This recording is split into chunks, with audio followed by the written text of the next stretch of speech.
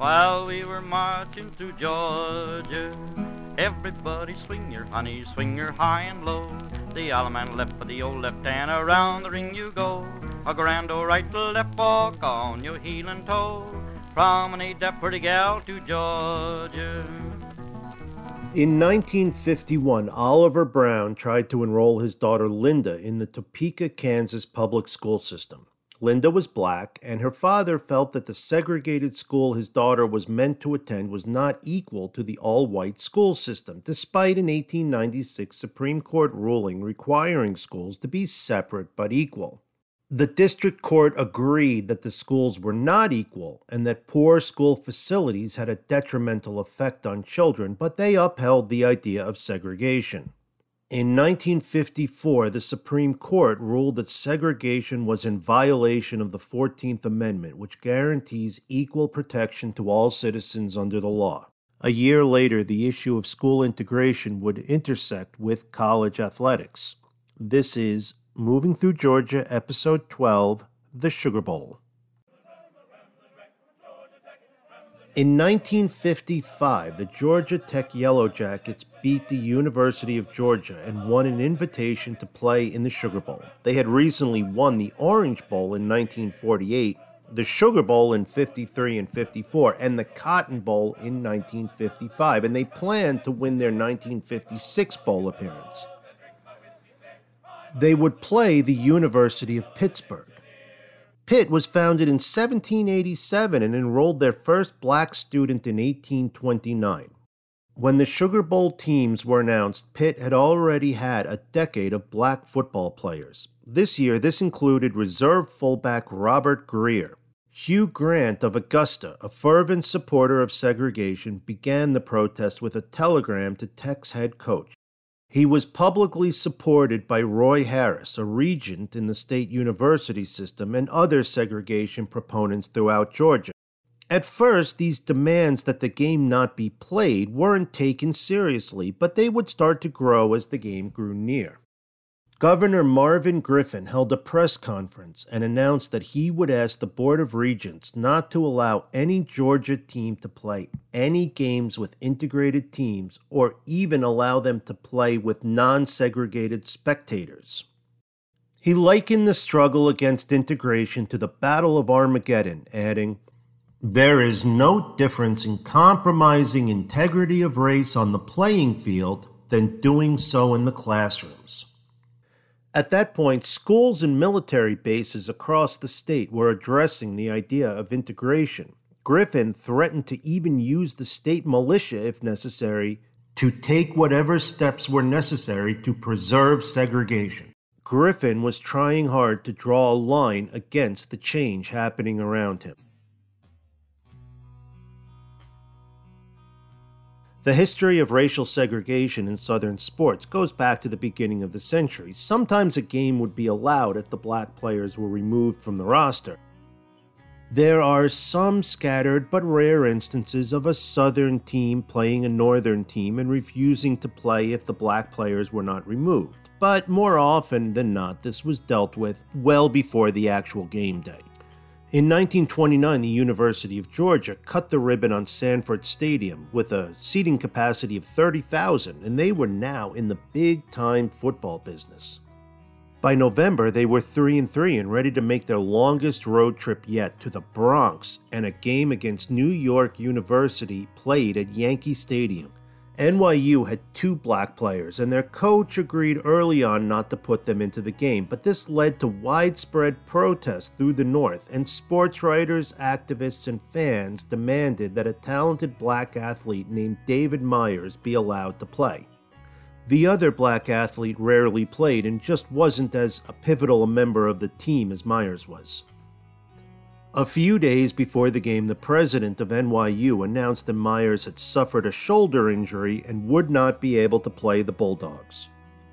Everyone figured NYU would back down, and this was widely considered a win for the Southern segregationist cause, and it allowed this sort of agreement to continue into the future. By the way, the Dogs lost that game 27-19. In 1934, the Georgia Tech team faced a University of Michigan team, which also had a black player. It was quietly agreed upon that Michigan would bench their black player, but a backlash of protest reopened the issue as the game approached. Newspapers criticized coaches that celebrated their team's successes and took credit for those successes, but wouldn't stand up for the rights of their players. Tech held firm. They simply would not play if Michigan kept their black teammate. The Tech coach even expressed some concern for his own safety if he were to allow the game to proceed. In the end, a compromise of sorts was reached, and the black player was benched alongside one of Tech's star players. Michigan won that game 9-2. Then came World War II and its profound effect on segregation. By 1955, when Tech was slated to play Pitt in the Sugar Bowl, Jackie Robinson had already joined the Dodgers, NFL teams had black players, and 3 black players were in the NBA. Both UGA and Tech had more or less accepted playing against teams with 1 or 2 black players, but of course only away games. This game was different. It had come at a time when school integration loomed on Georgia's horizon and was going to be played in the South, in New Orleans. Core principles were at stake. With the governor's announcement that he would ask for the game to be canceled if Pitt insisted on fielding a black player, reporters headed over to the campus to gauge the students' reaction to the proclamation.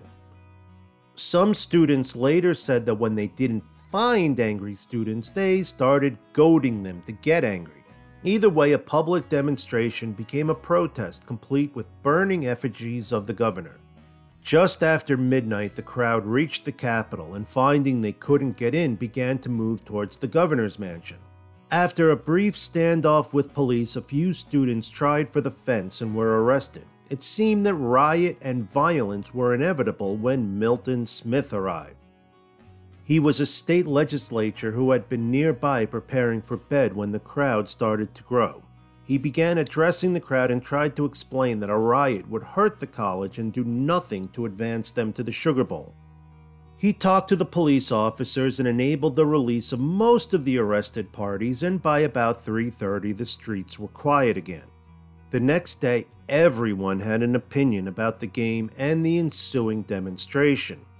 Surprisingly, the students received an outpouring of support. UGA students marched in Athens in support of Tech playing in the Sugar Bowl, and schools like Mercer and Emory held rallies demonstrating against the governor's decision.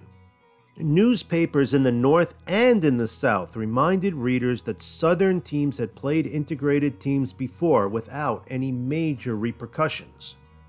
The 15-member Board of Regents met on December 5th for 3 hours.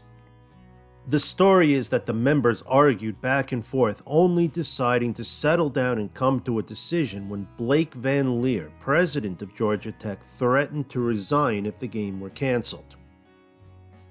By now, the ramifications of this meeting went far beyond the 1956 Sugar Bowl. The Regents were meeting to decide the state's policy for Georgia teams playing integrated teams. It was decided that Tech would play in the Sugar Bowl, that in the future out-of-state games would be played according to the rules of the host site, and that no mixed teams or audiences would be permitted at Georgia home athletic events. The Regents commended Governor Griffin for his courageous stand in protecting the inviolate and sacred institutions of our people, then demanded that Van Leer find and punish those involved in the demonstration. A step had been made toward integration, but everyone would save face. The game was played in New Orleans, and Tech won 7-0. 13 black students were admitted to Georgia Tech in 1961, and the students attended classes without incident. Georgia Tech had become an integrated school with neither the police nor the courts involved. Not so much at UGA, who also admitted African American students the same year, but under court order and with public protests and an accompanying riot. In 2001, a building known as the Ivy Building was renamed the Hunter Holmes Building after the first 2 black students who saw the end of segregation at the school. One last point, but first, I just want to remind you that Moving Through Georgia is a history podcast focusing on Northeast Georgia. If you have any questions, comments, or complaints, I'd love to hear from you at movingthroughgeorgia@gmail.com. It's all one word. Going back to that demonstration outside the governor's mansion, yeah, there were a few arrests. One sports writer angered the governor by implying that if they looked closely at those protesting the governor's decision, they would find the governor's own son in the crowd. But this turned out to not be correct. The most arrests in any protest around this incident took place in Athens when a gathering of UGA students demonstrating in favor of tech moved through downtown. Some 250 students then ran for Myers Hall and began demanding that the female students toss out their underwear. Yes, this turned from a stand on racially integrated sports into a genuine 1950s panty raid. The Atlanta Constitution does state that many items were in fact tossed from the windows. 15 students were arrested in the ensuing chaos. That's the way we do it down in Georgia. Everybody swing your honey, swing your high and low. The Allemande left for the old left and around the ring you go. A grand old right left walk on your heel and toe. Promenade that pretty gal to Georgia. That's all.